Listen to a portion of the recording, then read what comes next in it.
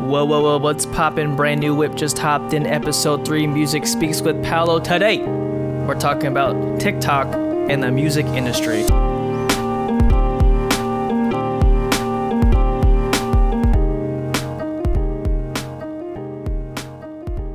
All right. So we've known that TikTok plays a very vital role in how music is marketed these days. Record labels are dumping money into influencer campaigns and marketing on this app because the potential to blow up a song is just too good to pass up and not spend money on. When I interned at RCA, I would hear TikTok audios constantly just playing around the office. Just people looking for trends, seeing how they could get their artists to work for those trends, you know? I've heard Charli D'Amelio's name and the Hype House's name at least twice a day. At least. Especially when, like, they paid Charli to do a dance. My gosh. My God. It was just all day, every day, Charli D'Amelio, TikTok, Hype House, Lil Huddy, you know? That's all I heard. But now we're here, right? TikTok could be potentially on the verge of a ban in the United States. So how is that going to affect music marketing? Well, before TikTok, they just did their, old school ways of marketing, radio promo, digital marketing campaigns on other social media, YouTube, Facebook, Twitter, Instagram, you know the deal. But the same way that TikTok caused a ripple effect in the music industry with its arrival, it's probably going to cause a ripple effect of it leaving too. Because if you think about it this way, in terms of like a business standpoint, you're going to be allocating your money way differently now, right? Instead of putting thousands of dollars into influencer campaigns, using the audio to blow up songs, now you're going to have way more money for, I don't know, maybe out of home, which is, like billboards and signs and stuff like that. But it's quite interesting because given that we're in a pandemic, it's going to be still poured into digital marketing because right now that's what's being prioritized, the digital landscape, digital sphere, So it's going to be really interesting to see just how labels adapt to reallocation of their money if TikTok were to get banned. I kind of want to talk about a bunch of the artists that have blown up because of TikTok, just to kind of like paint a picture of the scope and the gravity of the potential of TikTok shutting down, how that would affect not only current big artists, but also developing artists that are trying to be on the come up.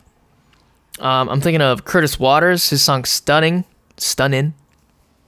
That blew up because people were, doing those trends. I saw my neck, Arizona Zervis, because his song Roxanne blew up on TikTok. Now he's global sensation. Who else? Why can't I think of anyone else? Nice Boy Paolo? Nah, I'm kidding.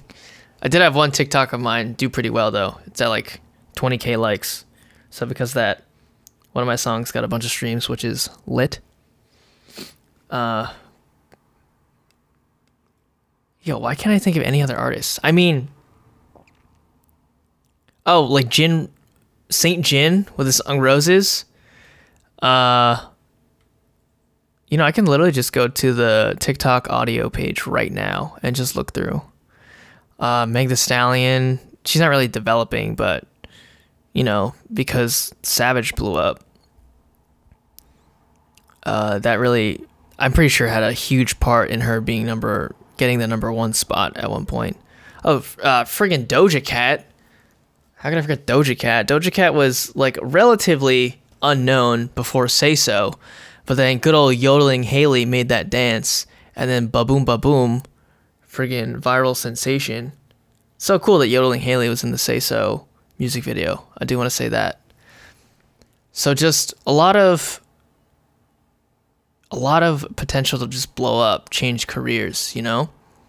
There's this one TikTok guy that comes up on my For You page. His name is Zachary Bynum. Zachary Bynum. And he has a song called Sunset Drive Vibe. Man posts at least 2 or 3 TikToks a day of him plugging that song, hoping it blows up.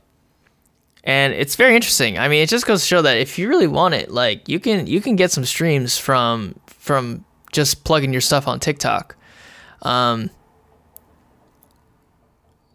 I find really interesting is how a lot of TikTokers really emphasize the fact that they're not getting any help from labels, or they produce things all on their own. It's just all them.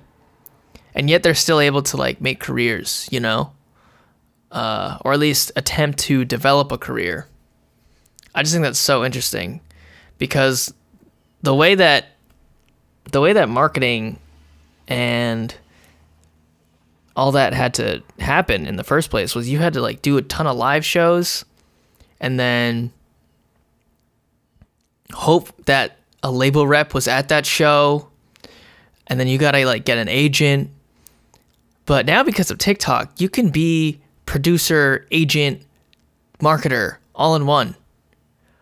And that's just a huge shift. So I'm just imagining how much of a blow a potential TikTok ban will be on people who are doing all those things in one, like myself. For me personally, like if TikTok were to go down, I would still make content. I would still make music. I would just pivot to other social media. But the thing that makes TikTok different is just the potential to explode, you know? Because the way that the algorithm's set up, it's not recency based, it's engagement based. Well, I mean, all the algorithms are engagement based, but like TikTok more so than the other ones. You know what I'm saying? In that same kind of subject, though, it also gets rid of a lot of competition for major labels. Because I feel like there are people on TikTok who are doing it better than the ways that the labels are doing it. Because the labels, what they do is they just go to an influencer. They're like, hey, make a TikTok with this audio. We'll pay you X amount of money. And that's it. But then if you're the artist who made the song, like, yeah, you're going to get artists who made the song plug in their own stuff. But I feel like there's a deeper connection if you're the artist who produced it, wrote it, and then just, you know, made the video on TikTok. There are these 2 guys. I can't remember their names. They rap, and they're really good, and they have really well-made TikToks. And like they do it all on their own, and like the videos that they make, I think are way cooler than, I don't know, having Charlie dance to a song. But you know, there's a lot that could be said about the music industry field, the music field in general, because of this app. I actually also want to talk about TikTokers who have started careers in music. So, you know, I got to mention Dixie D'Amelio. It's so weird. Like, if you talk about TikTok, you have to talk about the D'Amelios no matter what. But, you know, her song, Be Happy. I mean, if you ask for my personal opinion on the song, I don't think it's that good. It's just like a pop song, kind of overproduced. It's like whatever. I mean, it's cool that Dixie wants to branch out and try out different things because, you know, right now she's just kind of known as Charlie's sister, and she's trying to like find her own identity. Good for her. So by doing music and acting and other stuff, I guess that works. But I think honestly, that's kind of the wave right now. Like build an audience and then pivot to other things. Like Logic, for example, is someone I'm thinking of. Like he built a massive audience through his music career. But then now he's retiring and pivoting to Twitch streaming, which I guess works for him because he's like trying to be a dad. Not even trying to be, he is a dad. He's a dad now. And Twitch streaming allows him to be at home. And I guess because a lot of his music has made him feel not as great. Maybe I'll do a No Pressure album review because I actually enjoyed it. But yeah, I digress. I got off topic. Dixie D'Amelio, be happy, trying to start a music career, develop her own identity. All thanks to TikTok. Danielle Cohn, she has terrible music, but she makes music, but she started on TikTok. Is there anyone else that... I can't think of anyone else. Yeah, I mean, there's also the whole YouTubers who started music careers, but I feel like... I don't know what it is, but I feel like YouTubers are better at it. The only example I can really think of is my boys TMG, Tiny Meat Gang, Cody Ko, Noel Miller. I wish they were my boys. Like, I wish I was cool with them, but you know, they're doing their thing. They have TikToks, but they're not like TikTokers. I think it has to do with like long form. How making long form videos are harder and TikTok is just super quick. I don't know. You could say a lot.